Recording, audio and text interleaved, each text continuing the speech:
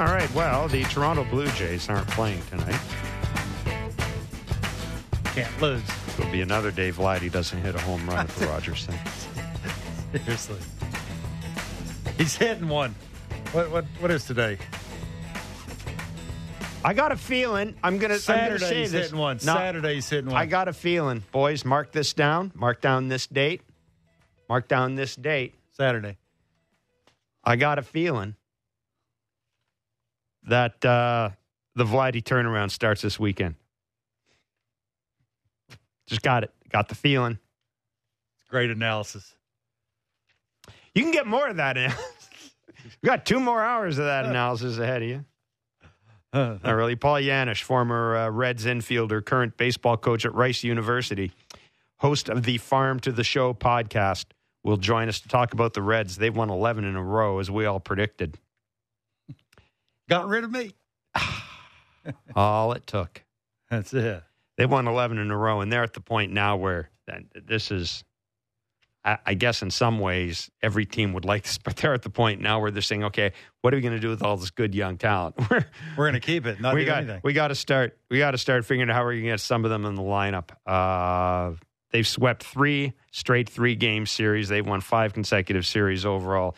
The last time the Reds won 12 consecutive games was 1957. They got Joey Votto back. But, the Reds are, and they're in the right division. That's all I'll say. Kyle Peterson is ESPN's NCAA analyst, former Major League pitcher, former roommate of Kevin Barker. I mean, you know anything about this show, hang around long enough and we'll get a former Barker roommate on. I mean, God almighty, there's plenty. There's thousands of them. There is. Which either makes me think that you were a real popular guy or you had a hard time hanging on to roommates. I can't figure out. I moved around a lot. Yeah, I know you did. I'm just kidding you. Ryan Spilborghs joins us at 6 o'clock. We'll talk to Ryan about this story, but I want to get that right away. There's nothing to talk about the Jays today. Wander Franco of the Rays has been benched for the way he has handled frustration this season. He's basically, this is Kevin Cash. This is him talking before tonight's game against the Royals. He's a really good kid, a really good person.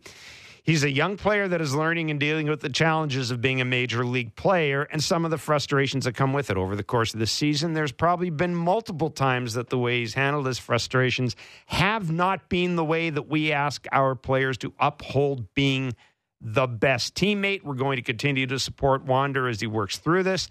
I'm personally going to help this organization. Will, this staff will. We look forward to having him back. Sitting 287 with 8 homers, 34 ribbies. He's stolen 24 bases. Hasn't hit a home run since May 9th. He's 2 for his last 20 with 8 Ks. That sounds like a manager who is the only team with 50 or more wins, who's 5 games up in the American League East in first place. That's what that sounds like. The Blue Jays ain't doing that to Vladimir Guerrero Jr. You're a kid. This clubhouse thing, unless you walked up and punched the manager in the face, well, I don't really get it. Well, let me ask you this then.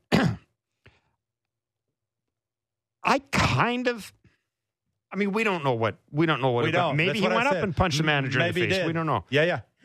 My point is this, though. Or a teammate. My point is this. I would think that's what happens. There's 2 ways to look at this. Now, my first reaction was, do you have to be so public with it? Right? My first reaction was the same thing with Tyler O'Neill and Oliver Marmol. Yeah. Oliver Marmol, Carlos Marmol, whoever the manager is. Yeah. The same thing, do you have to be so public with it? And my initial reaction is you really don't have to be, but... Well, they're going to wonder why he's not playing today or he's Friday. Under the weather. But... Oh, yeah. But, they lie? But then... Yeah, of course you lie. But then I think back to the criticism... One of the criticisms we had of Charlie Montoyo when he was here, if you remember, he benched Teoscar Hernandez. And didn't tell anybody. Teoscar Hernandez knew he was benched. He told people, how come you're not in the lineup tonight? I'm benched. The manager wouldn't confirm it. It was like, and I don't know how I come down on this. I'm sure the players in the clubhouse knew that Teoscar was benched. Oh, I'm sure they knew that. Absolutely. Does the public need to know? I was critical of Charlie at the time, thinking, well, what the hell good is a benching if you don't let the public know. But then I kind of look at this, and hey, and listen, you got to know your guy. Some guys, Wander Franco may be the type of dude who responds to this. This may be what he needs. And maybe we were the only show that knew that he was benched. Teoscar? I was there. There. Well, it could. Yeah. Stuff like that does tend to happen when I have you in a show with me. We do tend to find out stuff, and then 3 days later I go, yeah. But anyhow, that's beside the point. So what do you make of this? Yeah, I don't know. I know what your feeling is about the whole temmate thing and that. But it is. This is what I think. And I have no idea. You've been benched? Absolutely not. Absolutely not. No, I was used to slumping. I knew how to handle it. It's an art. People roll their eyes. No, I'm not. Explain that to me. Look at Vladdy. Vladdy never struggled in the minor leagues. You think he has any idea how to not hit a homer at home in 100 and some at-bats? No idea. That can't have happened. He has no idea. He never went through that in the minor leagues. That's why you have the minor leagues, is because you want your best players, your biggest prospects, to struggle and figure out whatever that is with nobody watching to get over it. Whether that's hitting off, whatever that is. It's to each his own. It's different for everybody. Like, Chipper Jones came on here and said he needed 32 hours hitting off a tee. Yeah. I need to go away, Coach. Don't tell nobody. Let me go. I'm going to hit off the tee and I'll come back. Yeah, I'll see you in 32 hours. Yep. Like, it's to each his own kind of thing. And I have been in locker rooms where a position player struggling, a pitcher says something, pitcher got choked out in the shower. I have been part of that. Like, it wasn't me, but I was standing right beside the guy trying to put shampoo on my hair. Yeah, this happened. And the manager walks in and is just basically like, we get it. We understand. Fix it. Like, do whatever. I'm assuming that's what happened. Like, it's probably carried over to somebody made a smart comment. He didn't like it. You either get the old, the uppercut, or they had words back and forth and somebody's got to pay for it. And if I'll do it to you, it's like the Rick Sweet thing when I didn't run a ball out in one of them Pawtucky games at 10:05, and he's following me off the field when I made it halfway to first base on a ground ball to second at 10:37 in the morning with all the kids yelling and screaming, and he's walking off and he sits me for the rest of the game, and he called me in the office and said, if they see me do it to you, they know I'll do it to them. I'm thinking here, and again, this gets back to their 5 games up in first place. They got 52 wins. They got more wins than anybody in baseball. It's real easy to say this, and again, I do think there's something to that, right? If they see me do it to you, they know I'll do it to them. So, again, we have no idea, but I've been in enough locker rooms to know normally it's not the player against the manager. It's the player hearing or seeing something that a player did or said to another player, and you're trying to correct that or fix that, whatever that was. So, we'll see what happens. But maybe it's just more of a 2 for 28 Ks, hasn't hit a homer since May 9th. Well, I mean, he's still the numbers aren't horrible. They're not. He's got 24 stolen bases, winning. like you mentioned. Yeah. I'm thinking of that play this year where he caught the ball, flipped it in the air, and then fired to first base. I mean, Seemed pretty confident. We do know that he plays. He is certainly does plays not like he signed a deal. Yes, he does. He plays does like Vladdy play like he signed a deal? No, but does Bo play like he signed a deal? I'm just wondering. There's a thing to that. I'm just wondering if, the whole public. Shaming in public thing is what I wonder about. I don't think Kevin didn't really do that though.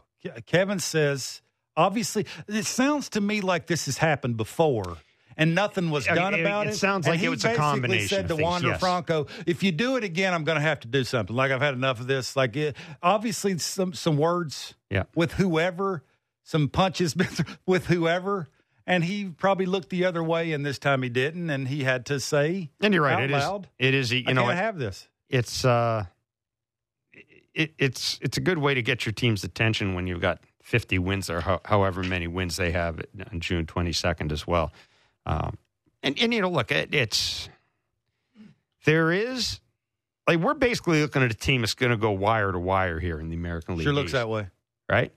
And I don't know if I'd say a complacency could set in, But because this doesn't seem to be a matter of complacency, this seems to be a matter of he said or did something as a result of being frustrated that Kevin Cash thought needed to be addressed. But yeah, this is. I mean, they're going to lead wire to wire this year. It may not be the last time that they have to. They have to get this dude's attention. And well, it's sort of like you moving your best player from the 2-hole to the 7-hole. You only hope when you do it once. And when you show up because you've seen a bunch of things that are happening in a clubhouse that can't happen too much longer, and it's basically sending a message that if I do it to him, I'll do it to you. Have better at bats. It worked. Yeah. Last year it worked. Yeah. The dude's been raking since. As we mentioned, the Jays have today off. They will start a 3-game series against the Oakland Athletics tomorrow at the Rogers Center. I was going to say we're going to get Paulie on. Ask Paulie this question about the clubhouse thing. He was a great clubhouse guy. He'll have a good answer about that. We'll certainly do that. Yeah. As a matter of fact, I'll do that right now. We're joined by Paul Janisch, former Reds infielder, current baseball coach at Rice University. He's host of the Farm to the Show podcast, along with Chris Dickerson, a former teammate of Kevin Barker's, as indeed is everybody in the baseball universe. Paul Janisch joins us on Blair and Barker. Paul, thanks so much for joining Kevin and myself today. We want to talk about the Reds in a minute, but we're just going back and forth about this Wander Franco story. Wander Franco being benched for 2 games by Kevin Cash, and Kevin Cash saying publicly that it's because he or the Rays didn't like the way Wander Franco was, quote, handling frustration. And we can draw any conclusion we want from that. He was very clear. He's a good kid. He's a young kid. He needs to learn some things. I'm just wondering, what does that say to you? Like, how would you, or what would you read into that particular situation? Well, guys, good to be on again. Thanks for having me. The first thing I'd probably do is get him some one-on-one time with Bark. I think that probably helps solve a bunch of problems. But yep. In the grand scheme of things, I think you got to give Kevin Cash a lot of credit here. Okay, you got one of the most dynamic players in the major leagues right now, who's obviously on one of the best teams in the major leagues, that has done a lot up to this point in his career. But at the end of the day, he's a young kid, like you mentioned, and there's a culture, I assume, over there in Tampa in that locker room, that clubhouse, that's a really fine balance between, hey man, we're young and fast, and we do a bunch of cool stuff on the baseball field, and we play free, and our guys, we operate a little differently. But at the end of the day, there's got to be a threshold for, hey, look, hang on a second, like there's still a way that we go about our business here. So I'm pointing to Kevin Cash here and saying that giving him a lot of credit, because the team, we all know they're talented. You guys got them in the division, y'all see them a bunch. But they're not operating the way that they're operating on accident. Okay, there's an order in place, and I think at the end of the day, you got to give him a lot of credit. You got to give management a lot of credit for giving him the leeway to do this, because at the end of the day, Wander Franco's a huge piece of that team now and into the future. And I don't think it's as big a deal as what people are making it. I think it's just a little bit of a learning curve that happens with a lot of people. And I think after the fact, hopefully down the road, Wander Franco is going to look to Kevin Cash and say, hey, Skip, you were right. My bad, So that's kind of what I see there. Maybe I'm wrong. Maybe there's more to it. But at the end of the day, I don't think it's as big a deal. I just think we live in a world where everything gets blown out of proportion. And I think you got a young player learning how to play in the big leagues is what I think. Paulie, for him to say it out loud, if you're a teammate of Wander Franco's, is that a big deal? Why not just make something up and say he's sick, he'll be out a couple of days, or he's got a sore leg or a sore ankle or whatever? Big deal that he said it out loud and told everybody about it. Yeah, I mean, the word there is accountability, right, Bark? Like, I mean, it is. We can make something up and we can kick it under the rug, but at the end of the day, does that really convey the same message? I mean, yeah, sure, some of the guys know, but you're still going to have some uncertainty. He's still going to have gotten out of jail free a little bit to a certain degree. So I still think it is relevant that he said it out loud, and I think it says a lot about kind of who Kevin Cash is, and probably the weight that he has in that locker room. In a good way, because he feels comfortable enough to say that about your starting shortstop, one of your best players, a guy that you need to be on board, at the end of the day. And I think at the end of the day, the word's accountability. Paul, let's talk about the Reds a little bit. 11 in a row. They haven't won 12 in a row since 1957, which, I mean, that encompasses big red machine. That encompasses a lot of really, really good baseball teams. How did this happen? Oh man, it's a stupid game that we love, right? It's I think you got to give credit again to they've got a young group over there, okay, that has come up through the minor leagues. Bark, I don't know if you remember. I can't remember what year it was. One year we were in AAA in Louisville. We won like 18 or 20 down the stretch to get into the playoffs. And my point in bringing that up is that these kids have been in the minor leagues. A lot of them playing together, the position players in particular. And they don't know any better, okay? Cincinnati hadn't been good in a little while. They brought in some veteran guys. You had Will Myers, who just got designated by assignment, by the way. You got the catchers, Maley and Casale, who've been around a minute. Obviously, Votto just got activated. But at the end of the day, these guys don't really know any better. And they've played well in the minor leagues. They've done a little bit of winning there. So they're back. They're in the big leagues, just fired up, just playing, just excited, having fun. You see the De La Cruz kid, who's obviously super talented, but the one thing I see on that team, whether it's India or the McLean kid that got called up, you got a bunch of dudes having fun. A lot of smiles, a lot of goofing off. You got Joey Votto putting on the Viking helmet in the cave after hitting the home run, which I would have lost money on. Never would have thought you'd see that. But like, I think at the end of the day, you got guys that don't know any better that are having fun, and you got a little bit of a snowball going. You got a hard-nosed guy, David Bell, at the helm that is, is just a bunch of variables there that have kind of come together in a good way. And at the end of the day on that team, they're still going to need a little more pitching. They're going to need more starting pitching to maintain what they're doing. But they're rolling right now, man. And 11 in a row is a big deal. That's not easy to do. I mean, we talked about the Rays to start the season, whatever they won, 14 or 15 in a row, whatever it was. And I mean, this is not that far off. You're talking about the Cincinnati Reds, De La Cruz, you mentioned him. What do you think he can become? I know it's early. Man, I think. Yeah, it's early. I mean, I have a tendency not to get too far ahead of ourselves, but I think ability-wise, he could be one of the best players in the game, right? Like he's still got a bunch of swing and miss. I mean, but you put him in that park for a few seasons, the offensive numbers could be kind of goofy if he really finds it. There's going to be a learning curve. People that think that, he's going to take off and never have a little bit of a speed up, I think, at least on the offensive side, is probably wishful thinking, but he does have fun playing the game, and he can do things other people can't do, and he dang sure can run. So the slumps are going to be a little less if he can get a little better at putting the ball in play. Slumps are going to be less, from a position standpoint, I know he came up as a shortstop. I know he's playing a little bit. They're moving him around a little bit. They got the McLean kid, who's also really, really talented and playing really well. But in terms of answering your question, I think he could be one of the best players in the league. Like, it's Acuna type electricity, but whether or not he gets, kind of puts it all together and becomes that kind of a consistency, we'll have to wait and see. They almost remind me of the Baltimore Orioles last year in that they've got the young star players. They're getting good bullpen pitching out of Alexis Diaz. I'm just looking at this roster here. They've got Andrew Abbott, who 5 consecutive starts of 5 innings. Mm-hmm. He's 24 years old. Will Benson's 25. De La Cruz is 21. Alexis Diaz is 26. Hunter Green is 23. Matt McLean is 23. Tyler Stevenson's 26. I mean, they are very much, to me, like the Orioles, and I guess that kind of begs the question. We've talked about the Orioles at the trade deadline this year. They've got a lot of young players. They're almost at the point now where their young guys are kind of getting backlogged. Are the Reds in that position yet, Paul, where they might be able to move one of their prospects in order to get themselves something that'll help them in the short term? Or do you think because of the way the Reds ownership talked this offseason, do you think that maybe the Reds are they're still a year away from being in that position? I think it's a great question. I think you got, Nick Kroll over there, the GM in Cincy, has got some tough decisions to make, because if we're being honest here, they probably didn't anticipate being this far this quick. Right now, you're in first place in the Central. Now what? Right? Mm-hmm. We're coming up on July 1, and you got a 2 or 3 game lead, and you won 11 in a row.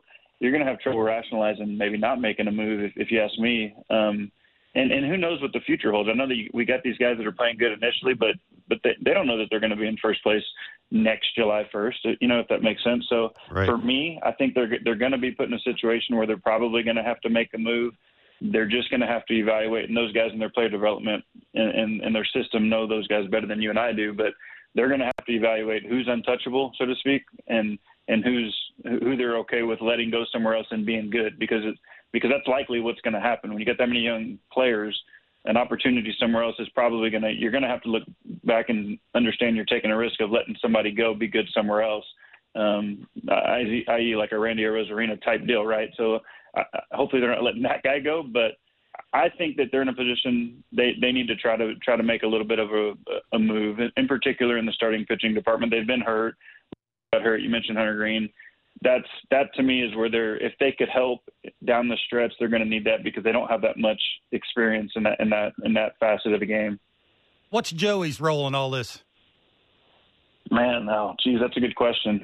I will say again, it looks like being put into that team, that I assume that locker room is electric and has been for the last 6 weeks, right? Yep.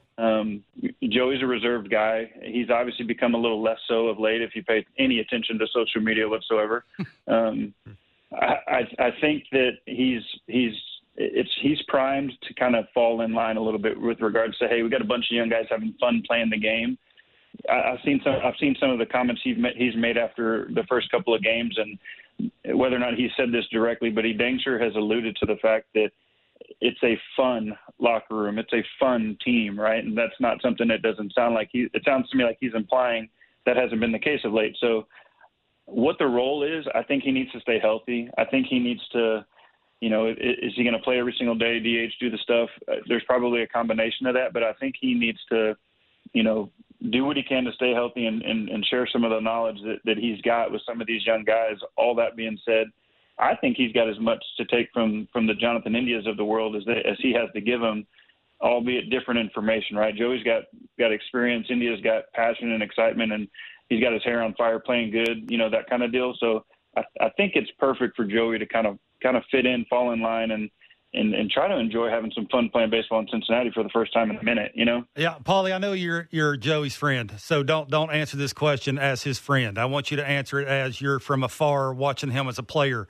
What kind of player should I look at Joey as right now? Like, what seriously, what does he bring? What does he do well at this age, being this Joey Votto? Well, I'm friends with you too, Bark, and I mean, I'd be honest with you if you asked me a question. That's a great point. I think for him right now, I think he obviously had the health issue. Knowing Joey the way that I do, he wasn't going to come back before he was 100% healthy. So I assume that he's 100% healthy. I think that it's just an understanding. I mean, he can still hit the ball out of the yard, man. He can still go up there and give you a really good at bat. Is the body going to recover and be as fresh as it's going to be after playing for 3, 4, or 5 weeks in a row? Probably not, right? That's just the way that works. Unfortunately, we get old and things stop working the way they used to. That being said, there's no doubt in my mind he can still be a productive offensive player. I mean, he's got too much experience. He's left-handed in an offensive ballpark. All of those things are real things. It's in particular now that you can utilize him as a DH to kind of save some bullets, if that makes sense. So absolutely. I still think he can be very good for what that team needs. Do I think he's going to be the second half MVP of the National League? Probably not. But you can still be a really good offensive player on a team that doesn't have that much experience. And you and I both know. I listened to you guys a bunch, and I heard you guys talk about the ability to hit in the middle of a lineup as a young player, regardless of talent. It's not just about talent in those situations. There's a huge element of experience and expectation that goes along with that. So that's one thing Joey's not going to lose. He's going to have that. He's going to have faced a bunch of the guys in the league that some of those young guys maybe don't have as many at bats against. So I don't know if that totally makes sense, but I definitely think there's a role for him to play. I think he's going to have to personally figure out kind of how he fits, like we talked about, in that locker room, in that clubhouse, because that's a big deal. And I think it's safe to assume Joey's probably a Hall of Fame player. We can agree with that. But at this point, he's playing a different role on this team, and it'll be fun to watch how they kind of coincide. Paul, last question before we let you run. You mentioned a player that kind of intrigued me through this stretch for the Reds, a guy that is only 26 years old. I kind of wondered how he was going to react to having all these young infielders come up around him.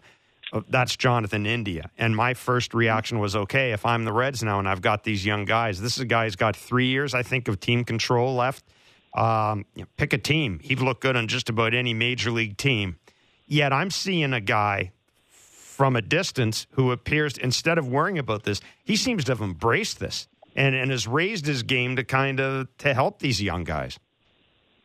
Yeah, I don't think there's any question. I don't know Jonathan personally, but I will say, he's given interviews after games talking about this as America's team. They're joking, but there's a lot of belief there that, from what I can tell from the outside looking in, I think you got to assume he's got a lot of emotional leadership qualities that are inside that locker room. And I would argue too, like the addition of some of these young guys, whether it's intentional or not, has kind of motivated him, to kind of get it going, because they were hoping that he was going to become this kind of a guy, and he kind of is. And I think I think part of that is getting pushed. We can all attest to the fact that when you start looking around, you're like, hey man, that guy's pretty good. He plays the infield. He plays on the dirt. That guy's going to be a good player. Like, it's a results driven business. And I think that he's felt that a little bit in a good way, a natural competitor. And I don't know. I don't see him going anywhere. To me, it looks like he's kind of a little bit of the glue in that locker room, but maybe I'm wrong. If they feel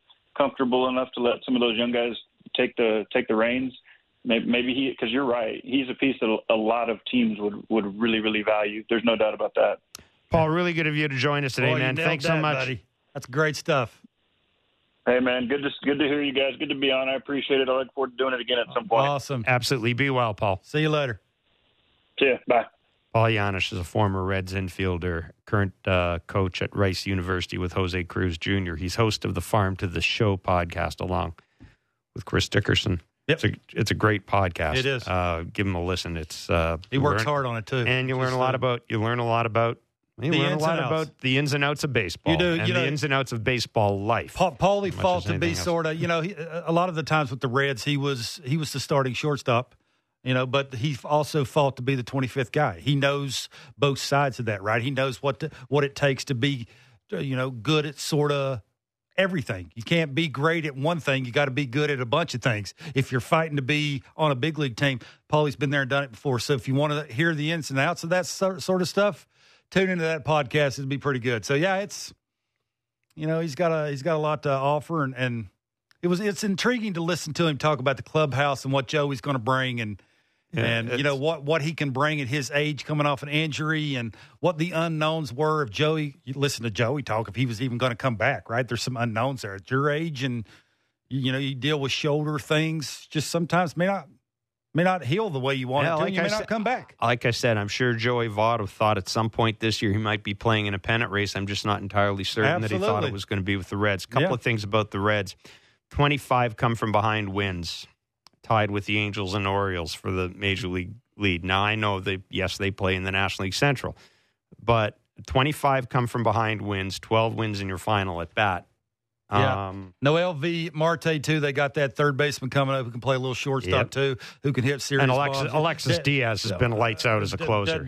Absolutely. So you got the ninth inning taken care of. De La Cruz has just brought all the energy. Paulie was talking about that, right? The things he can do with Matt McLean's athleticism is just off the charts. So Matt McLean's getting some all-star love, too. That's sort of what you need, right? You need energy. You just need a guy running all over the place who's really good.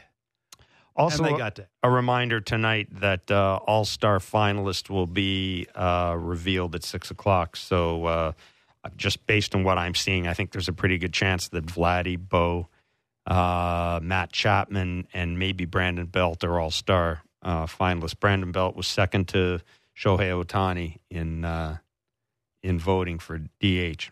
Finalists, just, it's top two finishers at each position, and the top six outfielders move on to the next round of voting. So don't look at me like that. I'm not saying that I agree with it, but I'm saying that Brandon Belt was second amongst DHs, about 1.5 million. Did I say anything? Well, he gave me that look like. Are you reading that right? No, he's your cleanup hitter, man. It's not my cleanup hitter. He's not hitting cleanup on his team. When he played last, he's in third. I do believe you called him the answer the other day. What? Ryan Spilborgs joins us as well. 416-413-3959. You know that number. It is the back leg line. We'll go to it later on in the show as well. We got some stuff to give away. Kyle Peterson will join us next. The hell, are we just going to have everybody that knows you on? Well, he's ESPN's College World Series. He's ESPN's NCAA baseball analyst. Carl Ravitch and Eduardo Perez will be part of the broadcast tonight. Wake Forest against LSU. The winner goes on to meet Florida in the College World Series. Lots of top prospects. The number one pick is pitching in that game. Number one, number two, and could be number three top prospects in baseball. Yeah.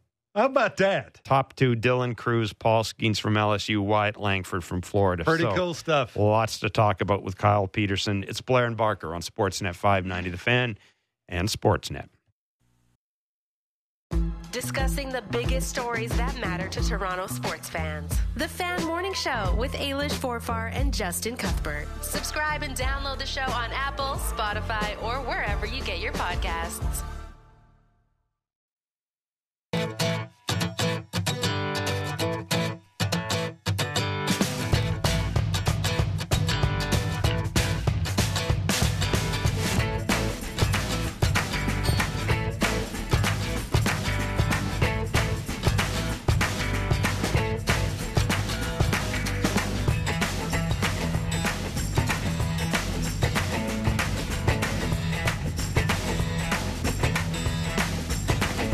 All right, Ryan Spilborgs will join us at 6 o'clock. He's never been my roommate. Former MLB outfielder, host of Loud Outs on the MLB Network. He has never been your roommate. Was he a teammate of yours? I played against him. Never.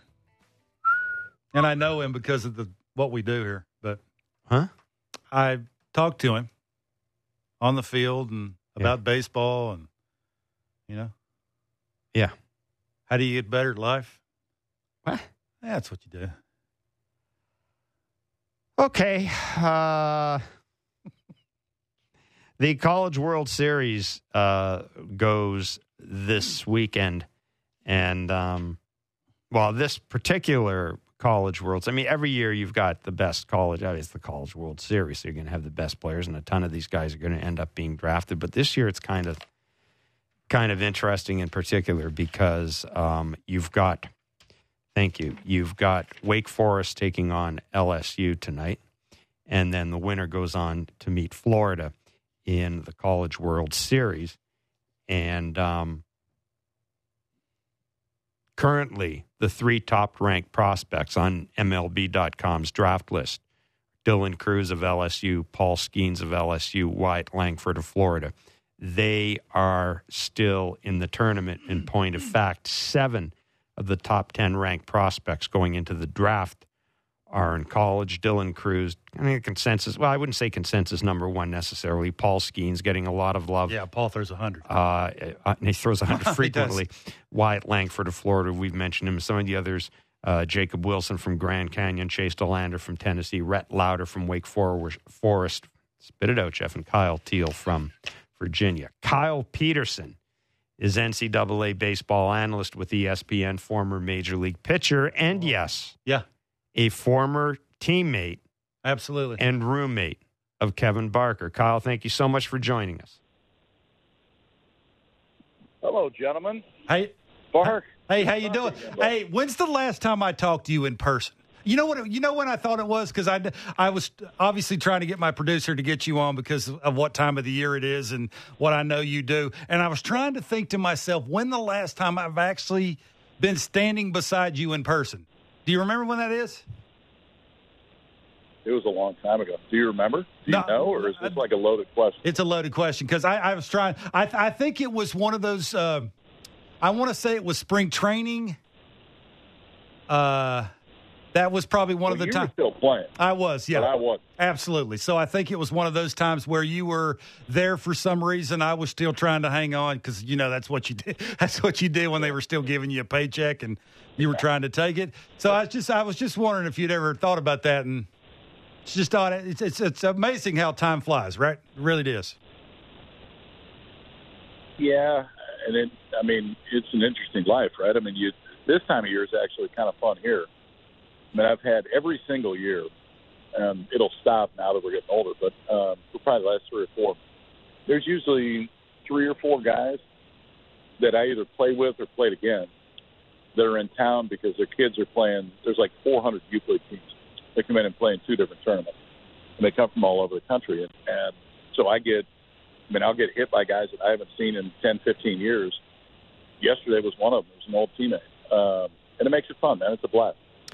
How would you rank, or how would you talk about this year's the final 3 this year in particular? Because if you it just seemed, didn't it, that LSU and Wake Forest were going to need another game, weren't they? This kind of seems as if these pathways were converging all along here.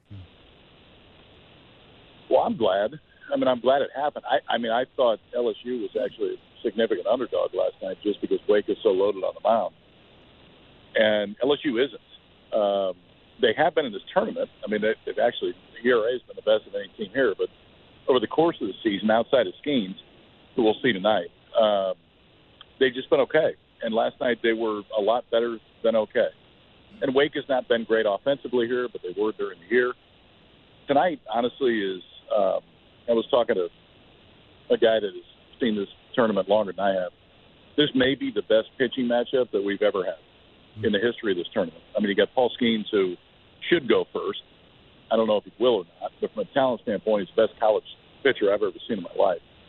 And Rhett Lauder is probably going to go top 15 overall, and it'll be packed. So, yeah, tonight should be kind of fun. Why is Skeens the best pitcher you've ever seen at that level? Bark, a few days ago, he threw 46 pitches, 100 or greater. Wow. His average fastball that day was 100.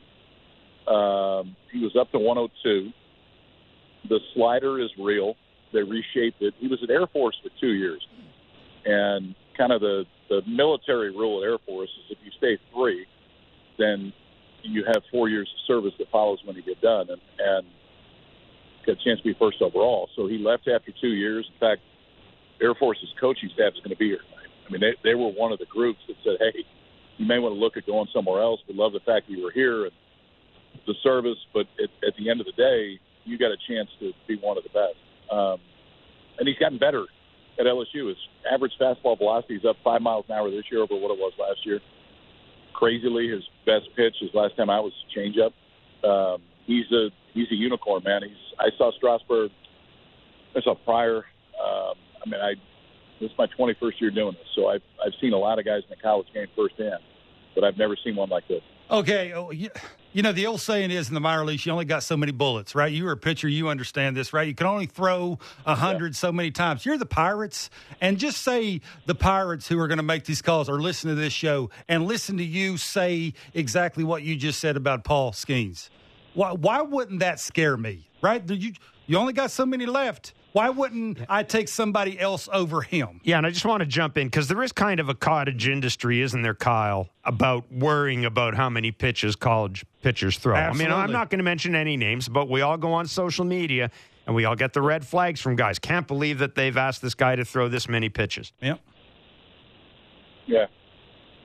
So it's interesting. I had a conversation this week with Jared Diamond from Wall Street Journal, and he was writing an article about a week and a half ago, Quinn Matthews threw 156 for Stanford against Texas.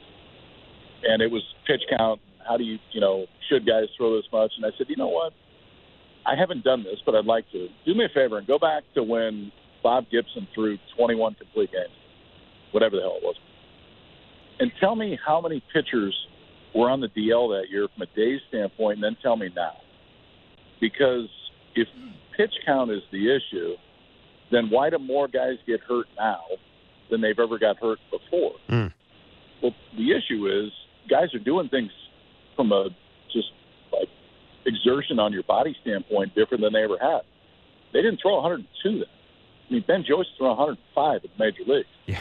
Your body's not really built to do that, and so ultimately it's going to break. And so to your first question about the Pirates, I think you have to assume every pitcher is going to get hurt. Yeah. Like, just assume that every pitcher at some point is going to have Tommy John. It's not the reality, but assume it.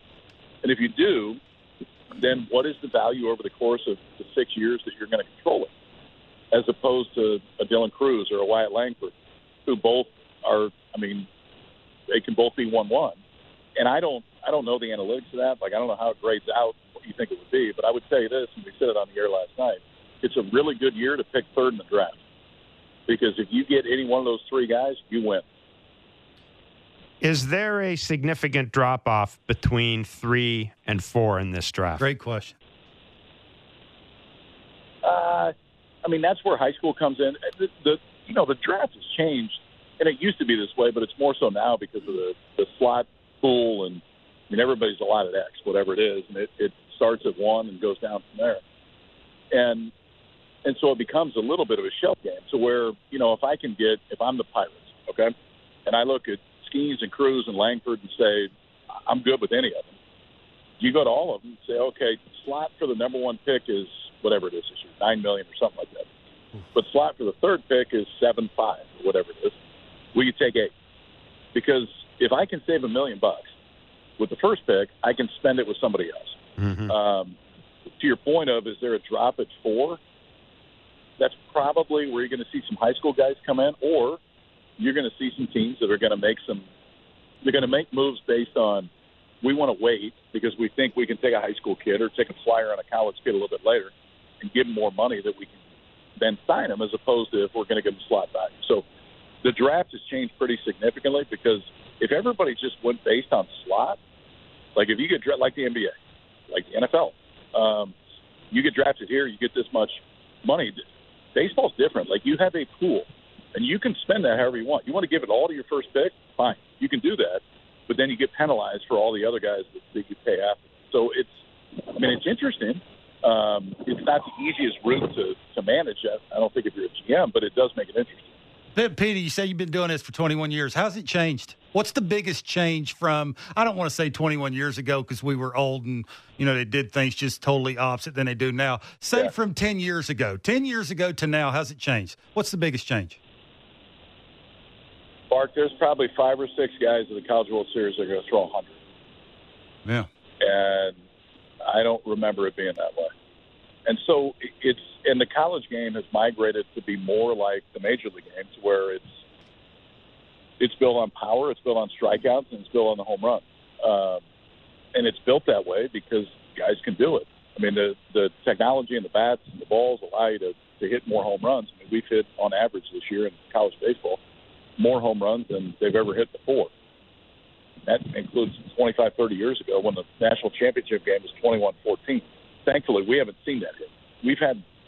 That's the best part about the series this year, is we've got like supreme talent, the best we've ever had. But yet, nobody scored in double digits. I mean, it's still a baseball game, and they've kept it that way. But I think that, for me, the biggest change is velocity. We were doing the SEC tournament a few weeks ago, and Texas A&M brought a kid in that hit 101. And we just kind of kept talking like it was a normal game. And about 2 pitches later, I looked at Chris Burke. I'm like, he just hit 101. And we didn't, jump out of our chair. Yeah. It's still a massive number, but you see it more often than we used to. And I honestly, I'm not sure how guys hit. I would not want to be a hitter right now because the velo is off the charts. Yeah. Kyle, listen, it was really good of you to join us today. Yeah. Thanks so much. I know it's a hectic time for you. It's a great time for you as well. We Great to really hear appreciate your voice, your buddy. insight. Yeah. Yeah, all good, guys. Mark, good to hear from afar, man. Yeah, Thanks, you man. too, man. Take care. Have fun. See y'all. Kyle Peterson will have the call of the game tonight, along with Carl Ravitch and Eduardo Perez on ESPN, the College World Series, Wake Forest and LSU. Paul Skeens, 6'6", 247 pounds. Kevin. Yeah. Just 100-mile-an-hour pitches in baseball this year so far. Jordan Hicks of the Cardinals is throwing 278. Joanne Duran of the Twins is throwing 189. Aroldis Chapman of the Royals is throwing 128.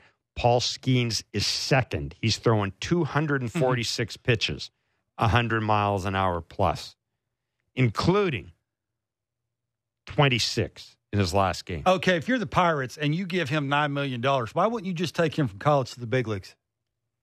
Oh, He's coming from LSU. LSU's a big-time college. Well, here's the thing. Not only Skip him. the minor leagues. Well, not only him, but Rhett Lauder. One of the things that the other top-ranked college pitcher, one of the things we know about Rhett Lauder, he goes to Wake Forest. What does Wake have? Wake has that pitching lab. Absolutely. That is, I mean, Wake spends more money in their pitching lab than the Jays spend in their pitching lab. Yeah. It's a deal. Yeah. So, listen, I'm with you. Look, you're the Pirates. Yeah. Hell, you draft this guy, you sign this guy. What could he learn in the minor leagues? You throwing hard in the minors? I mean, is his slider going to be any better in the minors? I do agree with what Kyle said. I hate to say it, but you go into this draft, you almost assume that at some point the kid is going to need Tommy John surgery. That's why I'm a big fan of doing what the Jays are doing. You know what? I'll develop my position players internally. I'll go out and use free agent money to sign guys like Chris Bassett. I'll sign guys who've already had their Tommy John. So let some other organization pay for the Tommy John. I'd rather sign a guy as a free agent at the age of 29 and 30, knowing that he's probably beyond that. That's just Unless me. he throws 102 miles an hour to college level, can throw strikes. And that's a big thing. He throws a lot of strikes. Yeah, if you're the Pirates, you kind of draft him have and to send him to big leagues. It's time now for Between the Lines, brought to you by Bet Rivers. It's a whole new game. Mr. Mark Boffo. All right, guys. So we got Royals and Rays on the network today on Sportsnet. You guys were talking about Wander Franco earlier in the show, but let's look at the runs. Over, under on Bet Rivers, 7.5 is the total. We got Jose Cuas as the opener for the Royals versus Shane McClanahan for Tampa Bay. How do you see this one playing out? Over or under 7.5 runs? Yeah, I'm going the under. This has nothing to do with KC. KC stinks. This has everything to do with the Rays. McClanahan's in 7 starts at home has only given up 8 earned runs. That's in 44 innings. He's not going to give up any runs. But the Rays offensively in June are 12th in baseball in runs scored and 22nd in home runs with 16. Means they ain't scoring a bunch of runs. They ain't hitting a bunch of homers. They're going to win, but it's going to be, say, like 5-1 or 6-1. They ain't scoring 8 runs. Yeah, I'm going under. As much as I'd like to say something pithy and be funny here about it, I mean, I've got to agree with Barker. The Rays win, but they're not going to boat race. Yeah, I don't think so. They're just not boat racing anybody right now. No. And which is fine. They're still winning, but yeah. I'm with Barker. I would take the under in that. And I'm also with Barker. I'm thinking 6-1, 5-1. Not 8 runs. But McClanahan's not going to give up a lot of runs, and might give up Barker a solo said, homer, but that's about it. With Wander Franco out of the lineup and Tampa Bay scuffling even with him in the lineup, I just think Tampa Bay. They score a bunch of runs via the homer, and they're not hitting a ton of them. Tampa Bay's in the point now where they're just trying to win. They're just trying to win series, and they'll win them whichever way they can. I think the under is a pretty safe bet here. That was Between the Lines, brought to you by Bet Rivers. It's a whole new game. That was a lot of fun talking to Kyle Peterson. It was. He went to Stanford, right? He did. Yeah. Yeah, he's a smart dude. He's a very good talker. He's very in tune with what's going on at the college level, and not being surprised at 101 is odd. Like if we had more time there, you could dig into if he came back, how hard would it be to throw harder? He's a very smart guy. Were you aware of dudes when you were in college? Were you aware of dudes throwing that high? Absolutely. Every time I walked by a hitting coach, it was the same question I would always ask: how hard he throw? What's he throw with 2 strikes? That's all I wanted to know. I didn't want to know anything else. Those are the 2 answers I wanted him to give me when I walked by him to walk to the on deck circle. Absolutely. It was very odd to see a dude throw 96, 97. It was very odd, and he would either say, "You better get it going." That would normally be his answer. And when he said that, it was those guys that were above 95. Right. It was rare they said that. I mean, it just really was. So it's amazing how the game has changed and how much money they give first rounders now.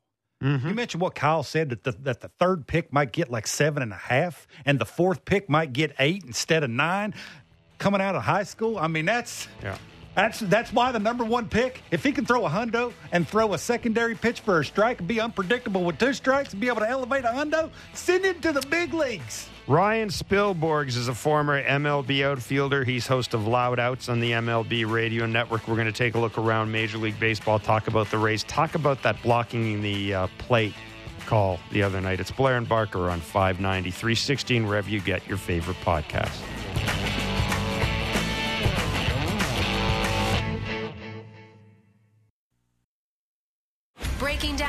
stories in the NHL every day. The Jeff Merrick Show. Subscribe and download the show on Apple, Spotify, or wherever you get your podcasts.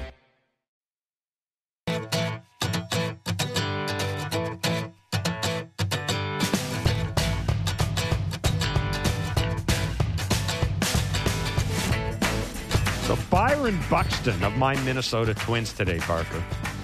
The first player in the StatCast era, which is since 2015, to hit 2 homers over 460 feet in a single game. Well, he should be. He's 25 years old, playing DHing. Against the Red Sox. Mini beat the Red Sox 6-0 today. Shout out, by the way, Bo Naylor. Big impact. The Guardians today, 6-1 winners over Oakland, got his first hit yesterday. Poor little Oakland. Poor little Oakland. I don't know if you saw this as well, but the MLB Combine yesterday. Yeah. Miles Naylor, friend of the show. Yeah. Had the I believe the third or fourth longest home run hit at the Combine. You think it matters? 411 You think feet. it mattered? It's good for him. Is it? I don't think it's bad to show some power. It's not. But I think, again, I just think the way scouting is now, guys know. It's like anything else. And so much depends on who goes where, right? There's like part of the deal with the draft is you try to predict every draft. You try to predict what other teams are going to do, and all it takes is one team to go off the boards, and then all of a sudden you've got to. They can tell by video, launch angle, bat speed, and I know so. I've talked to people. I think it'd be pretty cool if he ends up with the Guardians, and he got three dudes from the same family. We should find out in a few minutes, by the way, whether or not Josh Naylor, his brother, advances to the final round of All-Star voting. I don't know if there's. I don't know off the top of my head what the rankings were in the American League, but I do know that Vladdy was leading first base. I mean, Jays fans always vote early, vote often. It's like we do in Hamilton with our city elections. Everybody gets 5 votes a day. Anyhow, we'll find out in a few minutes who the finalists are and how many of them were Blue Jays. And Mr. Barker will pop open a bottle of champagne if Brandon Belt is one of the finalists for the DH behind Shohei Ohtani. I'll let you have that one. Ryan Spilborghs is a former MLB outfielder. He's host of Loud Outs on MLB Network Radio. Good afternoon, Mr. Spilborghs. How are you doing? I'm doing good. How are you guys doing? We're doing well. We're trying to. I mean, we talked about it, but I want to talk to you about the whole blocking the play thing the other night, which drove me nuts. As much as I do like Bruce Bochy coming out to argue about stuff. But before that, something Kevin and I talked about a little earlier. This whole thing with Wander Franco being benched for 2 games, and Kevin Cash saying publicly, frankly, it's because we want him to learn how to handle frustration a little better. And as my friend Mr. Barker said, that almost makes you think that he must have said something to somebody or done something to somebody. And obviously the Rays thought it was serious enough that they were going to take this action. And I'm just wondering, like, benching a guy and being very public about why you're benching the guy, good thing or bad thing? Is it better to do that or just bench the guy? And let your players know that there's a reason he's benched. But if the media asks, just say, well, it's a manager's decision, or we just think he needs a couple of days off. How do you come down on this? Well, I think it's layered. I don't think you can have a blanket statement for it. I mean, there's so much going on behind the scenes that we don't know. I have zero information on. I don't know exactly. Just like you guys are speculating what could have happened. So I think in certain cases, I've been around athletes that have, they snap when their team's doing well. It's usually frowned upon. Veteran players will say something. Usually if it comes to the point where a manager is having to take an action, the players have already expressed their concerns and nothing's helping. So I only know the information based on what we read from Mark Hopkins, and this has to be a pretty unique scenario. Look, Wander's the best player in baseball right now, according to wins above replacement for a position player on Baseball Reference. So, we're not talking about benching just an average Joe like myself. We're talking about benching arguably one of the best players on the best team in Major League Baseball. And, when these things do happen, there's one of two ways that can go from a player standpoint. From Wander's standpoint, he could either kind of fall in line and understand, like, I do need to clean this stuff up, or he might just do it even more. I mean, depending on his personality. And if that's the case, then you have a much bigger issue, especially when you consider the length of the contract for Wander. This feels like a last case resort, but again, like, I don't know any of the details behind the scenes. I have no clue what actually initiated this. So you kind of have to wait and see and find out exactly what's going on. But to your point, would it have been better to just keep it behind closed doors? I'm sure they would have preferred it, but it sounds like, or at least it feels like, this is beyond closed doors. Spilly, I just wonder what his teammates would think about this. They're in first place in the American League East. It's not the easiest division. They're sort of on a roll, but the Orioles are, not too far behind, and you're benching a pretty good player. I understand he's slumping. He's 2 for his last 20. He's got 8 Ks. He hadn't hit a home run since May the 9th. He sort of sounds like Vladimir Guerrero Jr. here in Toronto.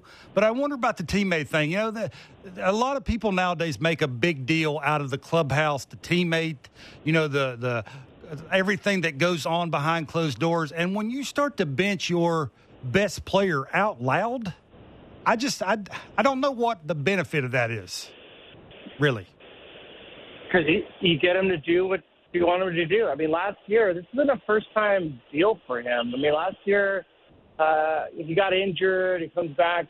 He didn't really look at the rehab too seriously. He got hurt again. Then he spent this offseason trying to dedicate himself, being much more attention to detail of what he's eating, how he's working out, how he's resting. Just young stuff. And then the kid's, 22 years of age? Yeah. I was a punk at 22. So I think there's a lot of this where, Tampa's asking him to be more mature than probably what he is at this point in his life. But it's also because he's been given a massive contract. He is one of the league's best players on one of the best teams in baseball. And, it's kind of I don't know anything behind the scenes other than the optics of it. And so if this is a, big brother basically saying, let's go, man. It's time to clean it up. This has been enough. Whether you're late, whether he's missing BP, whether he's not doing the little things that are just starting to add up. And then maybe he is snapping if things aren't going his way. Maybe he threw a helmet and hit a teammate. I don't know, but this stuff happens. But if you do get to the point where you're doing a 2-day sit down, you're going to force you to sit and watch, maybe get a day to kind of be upset about it, which would be today. And then tomorrow just kind of watch it through a clear lens. And then on Saturday, make your return and be better for it and start to make your simple improvements. But these things don't happen overnight. No. But my guess is, again, Kevin and I have been in clubhouses before. Mm-hmm. It's usually handled by the players first. And if it does come to the point where a manager has to step in, that is usually player-driven. Somebody in the leadership of Tampa Bay Rays players probably said it's time that you step in, Kevin Cash. That's usually how the function of a major league clubhouse would work. Yep. Now, the past couple of days, we've seen some, I'm going to say suspect, a couple of suspect calls at home plate, plays at the plate regarding the catcher having to give the base runner a direct line to home plate. It's kind of weird, Ryan, because it seems especially with this rule. This is just me speaking anecdotally, but it's like we can go 6 weeks without talking about this rule. Mm-hmm. Then it seems to happen 2 or 3 or 4 days in a row, and then we go 6 weeks without talking about it again. From your point of view, because now in social media everybody's saying, we got to crack down on this. I mean, I just think at some point you got to shrug and go, you know what? You're going to get a couple of these outliers a year. And that's what it seems to me. They seem to be outliers. Well, and that's the problem is that, the replay officials in New York have not been uniform in their decision-making. So, you'll get a call like they had with Texas, and then you'll get a call in the same week with San Francisco, mm-hmm. and they're both almost identical. Now, you just have to remember what the spirit of the rule was intended to do. This is the Buster Posey slide rule. I grew up at a time where we were allowed to just destroy catchers. If they're in your way, you blow them up. You could even go out of your way to blow them up if they didn't have a baseball. And then you almost run the risk of knocking out generational talent by hitting him when he didn't have the baseball. So that's what started this. And essentially, a catcher is in violation if they do not, without the baseball, if they do not have the baseball, if they're not providing a direct line to for a base runner to slide. That's the rule. And so once the catcher receives the baseball, he's allowed to block it. So I don't want you to think that you're not allowed to block the plate if you're a catcher. You're totally allowed to, but you have to get the baseball.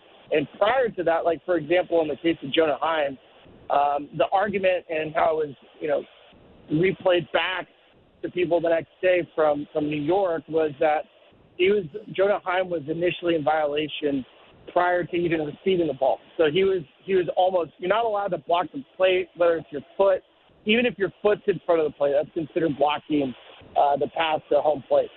So Jonah's foot, even though he was standing right there, it's a technicality, right? It's not the spirit of the rule, which frustrates me. It's a technicality. They're going to the letter of the law, which is not right. And so that's where you get the shade of gray. And then you have, various replay officials will see it wrong. It's like a judgment, right? Like it's the judgment of that replay official and how he interprets the law. And so because you have that shade of gray, you're going to have discrepancies. To me, as long as there's some form, because these catchers are not impeding the path. In the case of Elvis Andrus, he did have several clear paths to it. And then you have to remind yourself, too, no base runner is moving out of their path to blow up a catcher anymore. That's just not taught. It's not received well. So none of these plays, even as the base runner is going into home plate, none of these players have malintent to blow a catcher up. That's the opposite of how we were taught. We were taught to blow a catcher up, and that is no longer being taught. It's frowned upon, and so that's why, again, this one frustrates me because Elvis Andrus had no intention to even try to dislodge the ball from Jonah Heim. And just like the same thing in San Diego, nobody was trying to dislodge the ball from what is it, Gary Sanchez. So they need to figure this one out. They need to clean it up. And that's why it's been frustrating for everybody, because nobody knows the exact definition of how this thing should play out. Billy, how about eliminate it? The bases are closer. It's rare that you see it. I mean, you just, said it out loud there, and you still don't understand it. So why don't they just eliminate it? It's easier that way. I think if you eliminate it, then you go back to guys will try to dislodge the baseball. Yeah. You have to have some form of protection in there for a catcher. I mean, they're essentially defenseless. It's like when a receiver's, a kicking team, there's a punt, it's up in the air, and they haven't waived fair catch and they get crushed or they don't do the fair catch call. You have to provide some provision in there to protect the catchers, especially when they're defenseless. So I wouldn't get rid of the rule, but I just think they have to figure out a way for, especially, these plays that the catchers are making, their athletic plays to go into the path of the base runner because they're trying to receive a baseball. So I think they just have to change the language a little bit to allow catchers to make an athletic play towards the baseball without getting dinged for blocking the plate. Yeah. Ryan, what's your level of concern right now with Vladimir Guerrero Jr. and the Blue Jays? They've had it's been a tough part of the schedule for them in terms of games and days. They get a little bit of a breather now, but Vladdy still hasn't hit a home run in Toronto. Some of his underlying numbers, hard hit balls, et cetera, are good, but he still hasn't hit a home run here. He's not had a very good month at the plate. What's your level of concern with him? That's probably like 1%. Mm-hmm. I mean, he's too good. That guy, I bet you he'll put up. It's so weird that he hasn't hit a home run in Toronto. That's just crazy. But my guess is somebody's gonna have to pay at some point. I mean, he's too good. The bat speed's there. The hard hit percentages are there. The expected stats I think are there as well. It's also how he's been pitched, and I think there's been a little extra pressure that Vladdy's put on himself, especially earlier this year when Varsho wasn't hitting or when Belt, got hurt and he didn't really have protection behind him. Probably got into a bad habit of trying to do something too much, which happens, and it can be a small function of your swing just being off. But he's probably gonna hit 20 homers in August, and then you're gonna go like, oh yeah, he's fine. So I mean, my guess is he'll end up. How many homers is he at right now? 10, 11? He's at 9. Yeah, lots. He'll end up at 30 before you even know it. So he'll be fine. Ryan, listen, we really appreciate you joining us today. Thanks so much. You got it, boys. Be well. Ryan Spilbergs is a former MLB outfielder, host of Loud Outs on MLB Network Radio. We appreciate Ryan. Yeah, it's great stuff. Ryan joining us. It's interesting about Vladdy. It's funny when you talk to people around baseball, you get the same answer. Nobody's worried. I think those are people that don't watch every single day. That's what I'm going to say to that. Like I'm sort of in that camp.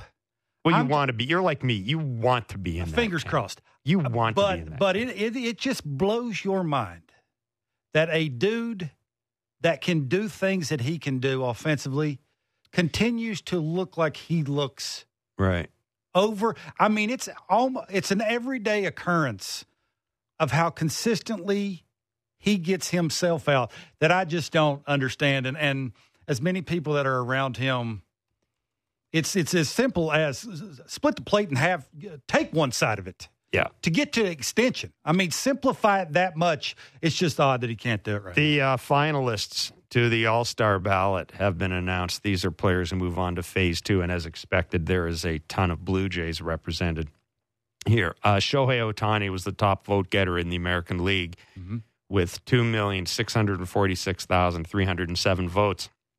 Not the top overall vote getter in baseball, though. That was Ronald Acuna Jr., who got over 3 million votes. And a reminder that Phase 2 begins a Monday at noon, and at that point you can vote, I think, 5 times a day as often as you want. And what happened in Phase 1 is the top 2 vote getters at each position and the top 6 outfielders advance. And I'm sorry, actually, fans can only vote once per 24-hour period on MLB platforms. Pardon me. So vote totals from Phase 1 don't carry over. All-Star starters will be revealed on June 29th. The finalists, and again, these are players who could be voted in, and other players will be named by managers and coaches. The catchers are Adley Rutschman and Jonah Heim. Vladdy Jr. is a finalist at first base, along with Yandy Diaz. Marcus Semien and Whit Merrifield are the finalists. Josh Young and Matt Chapman are finalists at third base. The shortstop finalists are Bo Bichette and Corey Seager. Bo Bichette bidding to be a first-time starter. The outfield finalists, 6 of them: Aaron Judge, Mike Trout, Randy Arozarena, Kevin Kiermaier, Adolis Garcia, and Yordan Alvarez. So again, your chance to vote and put those players on the All-Star game in Seattle.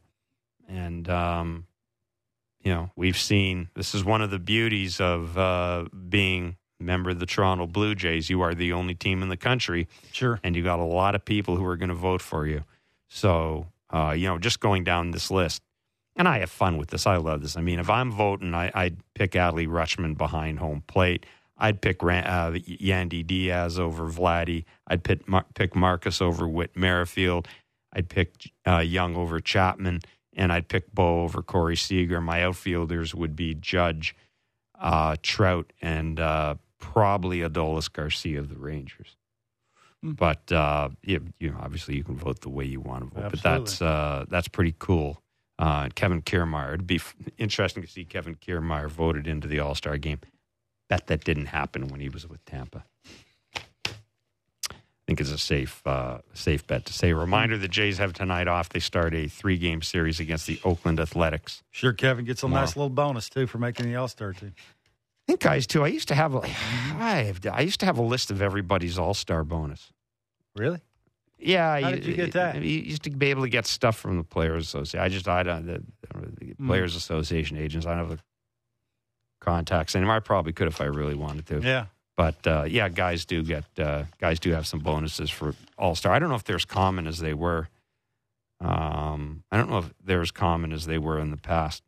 But I've always found that kind of odd, that it's a fan poll and you get bonuses. But it's just another way, right? It's another way that keep you happy. It's another way that agents negotiate contracts to give players. I'm just looking here. George Springer, $50,000 each for Gold Glove, Silver Slugger, All-Star, World Series MVP. Yeah, so a bunch of guys. Probably 50,000 is the 50,000 is 50,000. It's good walking around money. Absolutely. Chipotle money. Chipotle. Yeah. That nobody in this room will buy. Stop it. You just happened to do that twice. The second time I didn't even ask. 416-413-3959 is the back leg line. We'll go to it in a few minutes. That is your chance to have questions or comments for Kevin Barker. But before we go there, we have another great giveaway for you here on Blair and Barker. We want to send you and a guest to cheer on the Blue Jays this Saturday against the Oakland Athletics. And we're not just going to give you tickets. We want to send you to the brand new Rogers Landing. And here you can enjoy incredible views and stellar home run catching territory, courtesy of Rogers Moments. Who knows, maybe Vladdy will hit a home run there. To enter for a chance to win these tickets, text today's code word MOMENTS to 590-590. Again, that's MOMENTS to 590-590. The winner will be selected tomorrow. And if you don't win with us, Rogers is giving you the chance to win tickets to the Rogers Landing all season long. Head to Rogers.com/Rogers Landing to enter. What's funny, Boffo? Okay. Yeah. Just want to make sure that I read it right. All right. Word for word. You never know. I like looking in there and seeing everybody laughing. It's a little disconcerting. we don't need the Vladdy comment every time you talk about a home run at home. Like we everybody knows he ain't hit a home run at home. But Vladdy comment. I just said that there's a chance that maybe you can stop bringing it up. Like we know. Don't be that guy. I'm not. It's not like he's not trying. Well, now he's trying too hard. Yeah. I don't know. Maybe. What? It's odd. Even Ryan Spilborg said, I don't know what's going on about that. I keep thinking that I've said, hey, maybe the hot weather is what does it. Maybe the hot weather, the roof open, the balls start flying. I don't. Because it's warmer out, he'll stop swinging at the ball in off the plate. That's why. Well, so that's a. No, sure it's just I don't know if the. I guess the question I'd ask you is, do you remember many balls hit by Vladdy where you've gone, oh, that one's gone? Not a one. Oh, and not like me. I'm just all kidding aside. We've been to a lot of games at the Rogers Center this year. I'm trying to remember how many. Like I'll tell you what, I've seen Chapman hit balls where I've gone, hey, that's gone, and then I go, oh, geez. There's been a couple from Chapman. Well, I don't know too many off the bat of Vladdy where I thought that's got a chance. That's got a chance. Just saying. But maybe that with the hot weather, the ball flies far. I don't know.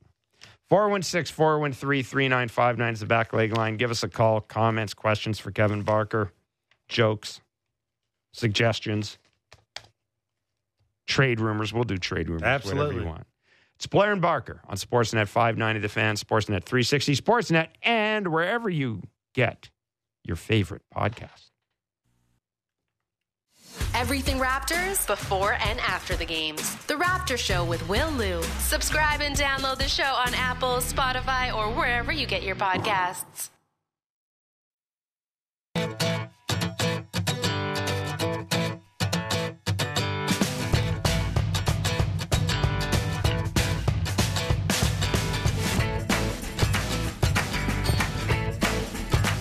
All All right, a reminder that if you are listening to us via podcast, please leave a rating and a review. Because I do know that a lot of you listen to us on podcast, and that's why we endeavor to try to keep things a little forward looking. We appreciate it. Oh, we do. We appreciate it more than you'll ever know. 416-413-3959 is the back leg line. Again, we have it's a wonderful idea that I came up with that allows you to leave voicemail messages for Mr. Barker. It's amazing you have friends. It really is amazing. And we have a full-time staff. As a matter of fact, I'd just like to. We've just hired 4 new interns to run the phone line. So Mandy, Jacob, Jonathan, and Ezekiel, thank you so much for. It's great to have you on board. And I know there are going to be some long nights, but just want to thank the kids for coming through for us and manning the phone line 416-413-3959. I have no idea. I just have no idea. I went full Ricky Gervais there. I don't know. I don't know. But anyhow, you want to say something, Buffalo? Oh, I was just going to say you're a little bit on one today, but that's okay. Okay. Today. Yeah. Anyhow, the pitching matchups: James Caprelli and for the A's, Chris Bassett. Hey, this is his former team. On Friday, Hogan Harris against Jose Barrios, Luis Medina. Huh? Just win. Luis Medina against Yusei Kikuchi. Used to play for the A's. No, it's all about winning series right now. All about winning series right now. 416-413-3959. I've given out that number a lot. Let's go to the line. And we got a little technical issue here. We're a little concerned. It appears as if our mic buttons may have been stuck on. So we didn't. That's like the only time that we've said nothing during a break. Not a thing. Not a thing. We just looked at each other and went, hey, I thought about going in that room. Yeah. Anyhow, Justin and Barry. I think Schneider isn't strong-willed enough to move the lineup around. What I think it should be is Bichette leading off Guerrero. And honestly, I think we should throw Biggio up there to give him some more confidence. He can hit pretty well. Mercy. But I don't think Springer or any of the UFAs this year or some of the older guys are worthy of being in those top 3 spots. I just want to get your thoughts on that. Thanks, guys. You lost me at Biggio. Yeah. I'm the only one in Canada that takes up for Kevin Biggio, and obviously Justin. So there's 2 of us. I am the only one that's ever taken up for Kevin Biggio. Not even me. This guy can say, put him at the top of the order. Not a chance. And I just don't know what people want John Schneider to do. Can you explain that to me? He's doing everything he can possibly do with that order to get the one guy going that they're trying to get go. That's only the only reason he's moving it around. There's only one thing he hasn't done. That dude that plays first to hit a baseball hard somewhere harder in the air. I mean, there's only one thing. There's really only one thing he hasn't done, and that's something dramatic like move Vladdy into the leadoff spot and hit Bichette in the cleanup said spot that once on this show. Well, no, but put him in the leadoff spot. But and I thought. When Joe said that, I've known managers who have done that to get a guy going. You're first guy up there. You're going to get a first pitch fastball. That's not what I thought. It does reek of panic.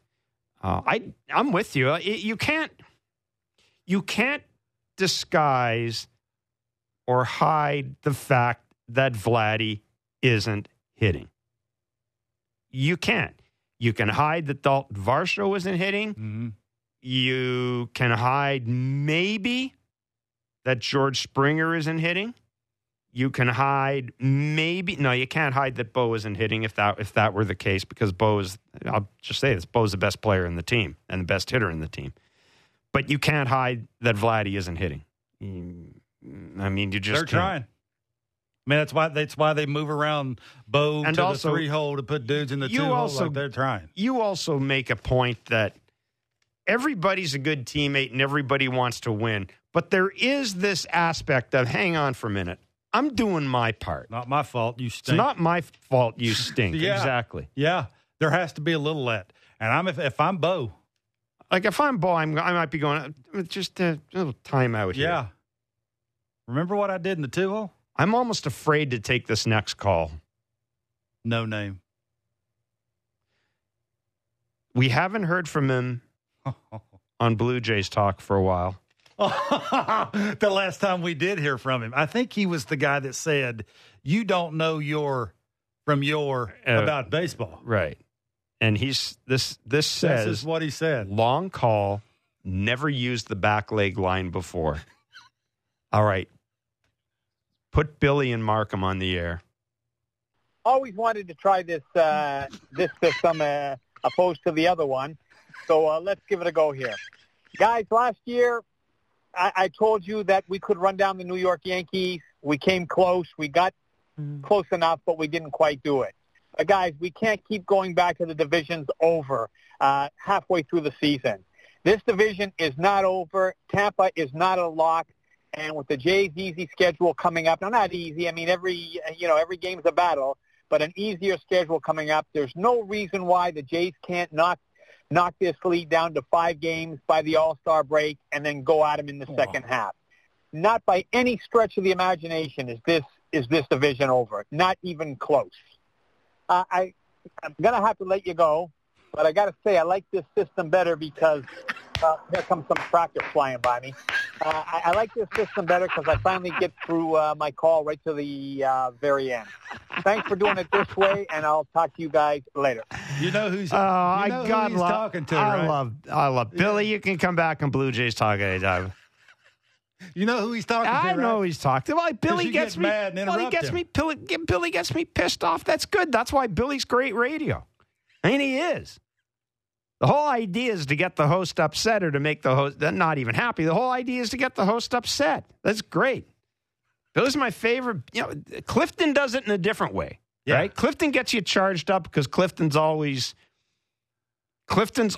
funny, and he's always got a unique take on things. And I also know Clifton backs up his opinions with ka-ching with money. Mm-hmm. But yeah, I love Billy. I love having Billy on. Billy the optimist. I wish I'd known I was going to be asked that question because now I'm trying to look at the race schedule and see whose schedule is actually easy. But I don't. I mean, I don't think it's the point. Here's the point, Billy. Maybe they can get it down to 5 games. Although I doubt that. The thing that bothers me about the thing we need to keep in mind about this schedule is just the fact that you don't have as many head-to-head games against the teams ahead of you as you've had in the past. And I was kind of okay with the new scheduling format, the more balanced schedule. I like seeing different teams. Mm-hmm. But, man, this is a year where I really, really, really would love to see more games against the AL East because I think it would be riveting to see more games against those teams. I just find it hard to, June, who have they played in the American League East in June? They've played Orioles for 3. No, in June they played Orioles for 3. It's what I just said. I'm sorry. I'm looking at the Rays. I'm going to use the Rays as an example. The Rays have played the Red Sox 3 times. They've played the Orioles twice. They'll have done that in June. The rest of the time they're playing Central and East teams. After the All-Star break, they've got 4 against the Orioles. They've got 1, 2, 3 against the Yankees in August. Then it's Detroit, St. Louis, Cleveland, San Francisco, L.A. Like the Rays in June, July, and August are going to have played 1, 2, 3, 4, 5, 6, 7, 8, 9, 10, 11, 12, 13, 14, 15. June, July, August, they're going to have played 15 games against AL East teams. That's stupid. Like, this is what I don't like. That's what I mean. It's what I don't like about the schedule. And if you're the Rays, you're happy because those are the opportunities for teams to catch you are few and far between. And Billy, I'm looking at their schedule. They've got Baltimore, Kansas City, Arizona, Seattle. Arizona's going to be tough. Philly, Atlanta, KC, Texas. I mean, they've got some tough games, but The fact of the matter is, if you're the Rays, you've got that nice, comfy lead, and you're not playing teams head-to-head for 15 games. Let me ask you a question. Or for anything other than 15 games. They'd have to go 12-3, 13-2 in the next 15 games before the All-Star break, the Blue Jays. You think they're capable of doing that right now today? No. Honestly, hold your right hand up and say, I believe 13-2? 13-2 or 12-3. But who are they playing? Three against Oakland, 3 against San Fran, 3 against Red Sox. Those 9 are at home. They finish the next 6 on the road before the break. 3 against the White Sox, 3 against Detroit. I mean, 12-3, 13-2. That is a lot of the times they beat themselves. That's not the other team beating them. I hate to say it. That is an easy schedule. 12-3, 13-2 is what they'd have to do to split that whatever it is in half and get it down to 5 before the break. Can I say this? This is can I see what they do against Oakland? If they're 3-0 against Oakland, if they sweep the Athletics, then they can do it. No, you can't see that. I can't? No. Okay. I need you to answer the question right now as we speak. I'll say no then. It's hard. 12-3, 13-2 is hard with the way you've seen him play and the way the dude that's hitting cleanup hasn't been hitting. Like, maybe it's not fair for us to continue to say his name, but that's just the way it is, bud. Yeah. Matthew in Alberta. Matthew. In other sports, when people don't do well, they get benched. Yeah. Why isn't Vladdy sitting on the pine for 3 games and adjusting himself to be a better player? That's my question. Thank you very much, and have a great day, guys. Yeah, I mean, that's a solid question, but I think you bench. I don't think you bench players for underperformance. I think you bench players because they've done something effort-related. Now, I have to say, there were a couple of times in this last road trip, and I didn't want to say anything about this because that's piling on. You're getting soft. No, I was going to say there were a couple of times where I thought Vladdy didn't bust it all the way down to first base. Yeah, he never does. Even when he's sitting in 2021 when he was raking and finished. I just noticed it. It's a different look when you're raking and another look when your life and death to hit a home run. But no, I'm not a fan. I don't think you bench guys because they're underperforming. I don't know if I want Vladdy in the cage 3 days in a row. And Barker's point is right. Who are you going to replace him with? Because it's not. You're in fourth place. You're in and it's not as if he's been horrible. The Rays can do what they did because they're in first place. It's not as if you're horrible. He's horrible, and he's also decent defensively. He hasn't been good. He's hitting 235 in his last 30. Right, but he's again, had 15 RBIs. He's had 2 home runs in his last 30 games. Do you home runs. Do you bench a guy because of that? Well, no. I'd give him 32 hours to go hit off a tee, though. That's not benching. I definitely wouldn't bench a guy. I'm sure they've tried everything. Benching's a strong word. You bench people if you punch a teammate in the face or you do whatever you do to a coach, or you don't run a ball out after you've lost 8 in a row to first base and it's obvious and you're getting booed. You do it to send a message to your team that, again, this is what I said. Bring back that thing with Rick Sweet and Bo Bichette last year. Other thing, if they see me do it to you, I'll do it. They know I'll do it to anybody. The other thing about comparing, but that's not Vladdy's deal. The other thing about comparing it to other sports is Vladdy's is a pro. The other thing about comparing it to other sports is it's the same thing. It's one thing to miss a shift. It's one thing to be benched in the third period of a hockey game. Generally, that's because of it's not just performance related. It's because the effort isn't there, or it's for frankly strategic reasons. Coach likes what he's seen from other players better than what those players are giving him. Yeah, and he goes. But there ain't nobody in this team that does. I'll just ask you, who would play instead of Vladdy? Brandon Belt. Who deserves to play instead of Vladdy? All-star Brandon Belt. He's not an all-star. Not one of the finalists. But so it's completely different. And I know people always say that you guys always say baseball's different than other sports. It is different than other sports. It's not 1,000%. It's not try harder. Try harder doesn't change what I can hit or what I can't hit. Just because you yell and scream at me and bench me doesn't make my approach better. It's just not gonna. Yeah, Bruce in Penetang, Washington, Ontario. You're on the back leg line.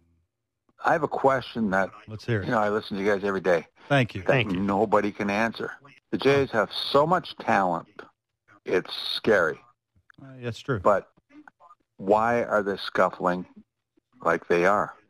Is it the positions that the batters are put in? Is it the manager, which I don't think it is? Oh, there you go. Is it the players trying too hard? Or is it just, I don't know what it is, but it makes me crazy. I love this team, but they're hard to watch, boys. Yeah. Give me an answer, please. I need to know. Okay. They're making me crazy. Thank you. Love the show. Thank you. It's nice of you. I'm going to say this. I think at the beginning of the season, hitting Dalton Varsho cleanup, and I was the first person because I've tried to do it. It's impossible. It's very hard to follow really good, established big leaguers who know their thing and think you're going to come to a new team and carry the load and drive them 3 dudes in. That's an organizational fault for putting him in the cleanup spot to start the season. So I throw a little blame there, and you can just look at the numbers early in the season. When it came around with runners in scoring position, he was atrocious at it. That's not his fault. I mean, he's trying to reinvent the lower half of his swing to do that. And, oh, by the way, don't forget, you got to hit a fastball a long way with a dude standing on second base. Don't forget that. You remember? You remember how to do that? And we want you to do that a lot, hitting cleanup. It's called cleanup for a reason. So I think that, for me, is a lot of the reason. And, again, man, I hate to keep saying this because – I do. I will say this, too. I think sometimes, I think to his point, the caller's point, about trying too hard, it's very hard not to try. When you stink at something that you have been really good at and get paid a lot of money doing, and you've tried everything, what's the one thing you want to do, Jeff? Try harder. It's not take a little off, don't overswing, let the ball travel. Nobody does that like that. I know it's good for a coach to walk by and go, hey, dude, stop trying so hard. It's the only way you stop trying hard is what you do off the field starts to translate on the field with success. You know, all the swings that I take off the tee and that iron mic and all the hitting coaches, the 15 of them that are in the cage with me, soft tossing, and I'm annihilating baseballs to the back of that cage. I need to have that translate, and normally in my first at bat. You see Matt Chapman's face until the last couple of days after his first at bat when he gets out, he is done the rest of the game. That's how it starts to translate. Vladdy's the same way. And then to get you not to try as hard, they need to start seeing a little bit of success. And so I think it's accumulation of a bunch of things. Long-winded. No, I think the caller's point, and I've made this, I just don't think this team's as talented as we thought it was. Period.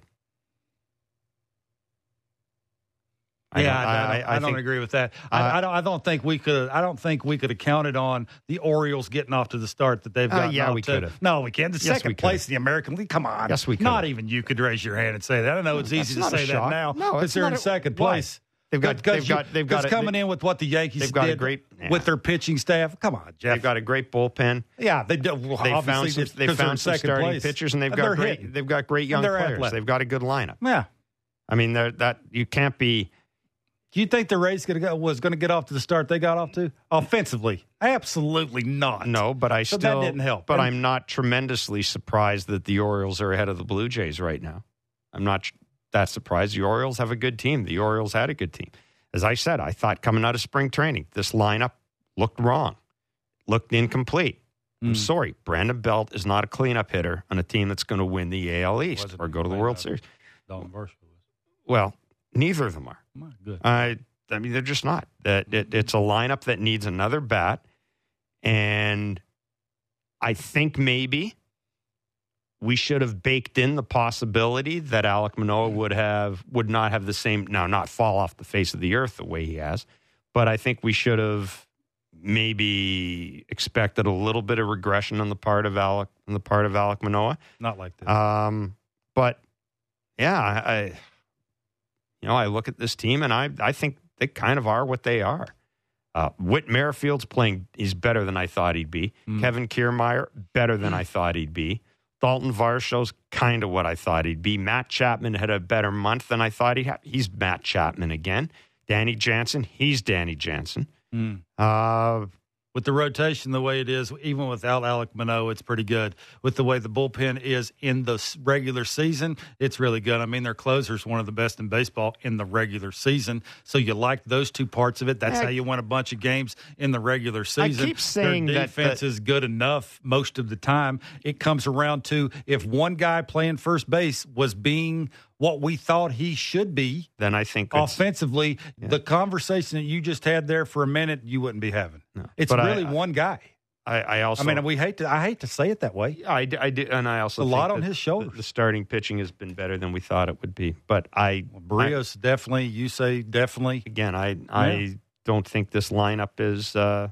I think this lineup has some issues. I don't think it's looks like they were banking on the big boys being the big boys would hide what they don't have. Yeah. I think that's what they were banking on, and it just didn't work out. They banked wrong, and I think like everything else, the players you don't get in the offseason, that tells you what the team was thinking about themselves. It tells you what they were aiming for. Do we have time to squeeze Mike and Kitchener in? Squeeze. Go ahead, Mike. When is the time that we got to look at Ross Atkins for this? He's totally dismantled this team. We have nothing left in the minors anymore. When is he going to be held accountable? Thanks a lot, guys. I mean, Aurelvis Martinez has actually had a pretty good month in the minors. He'll be held accountable at the end of the year if they don't go to if they don't make the playoffs. Mm-hmm. He's got length in his contract. I don't think that necessarily matters to this management or ownership group. He'll be held accountable if they don't. Definitely if they don't go to the playoffs. And I don't know what happens if they lose the first round of the playoffs. I hate to say it, sounds silly, but I think it depends on the way they lose it. But yeah, I think he's squarely. We've said this. I mean, other people have said it. We're not the only ones, but there are jobs in the line if this team doesn't go to the postseason this year. I can't put it any other way. It's not Mark Shapiro's job. No. It's not Mark Shapiro's job that's on the line. No. There are jobs in the line. And quite frankly, there should be jobs on the line if this team doesn't go to the playoffs. Oh, boy. Boy. What? What's going on in there today? Like, you guys, there's something going on. Yeah. They're doing it because you can't push the button and talk to them. That's why they're doing it. Oh, that's right. You like pushing the button and yelling and, you like that. I don't. So you can't do it. Now they're. I don't yell at them. This is the way they act. It's like they're. Yeah. It's like they've taken control of things. Literally, our career is in their hands. Look at them. Look at them. Our career's in their hands. Look at that.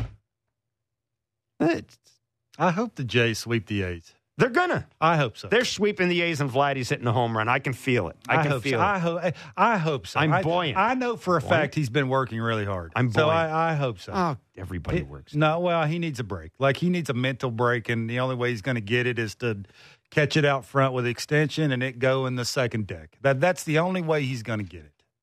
So fingers crossed he gets it. Yeah.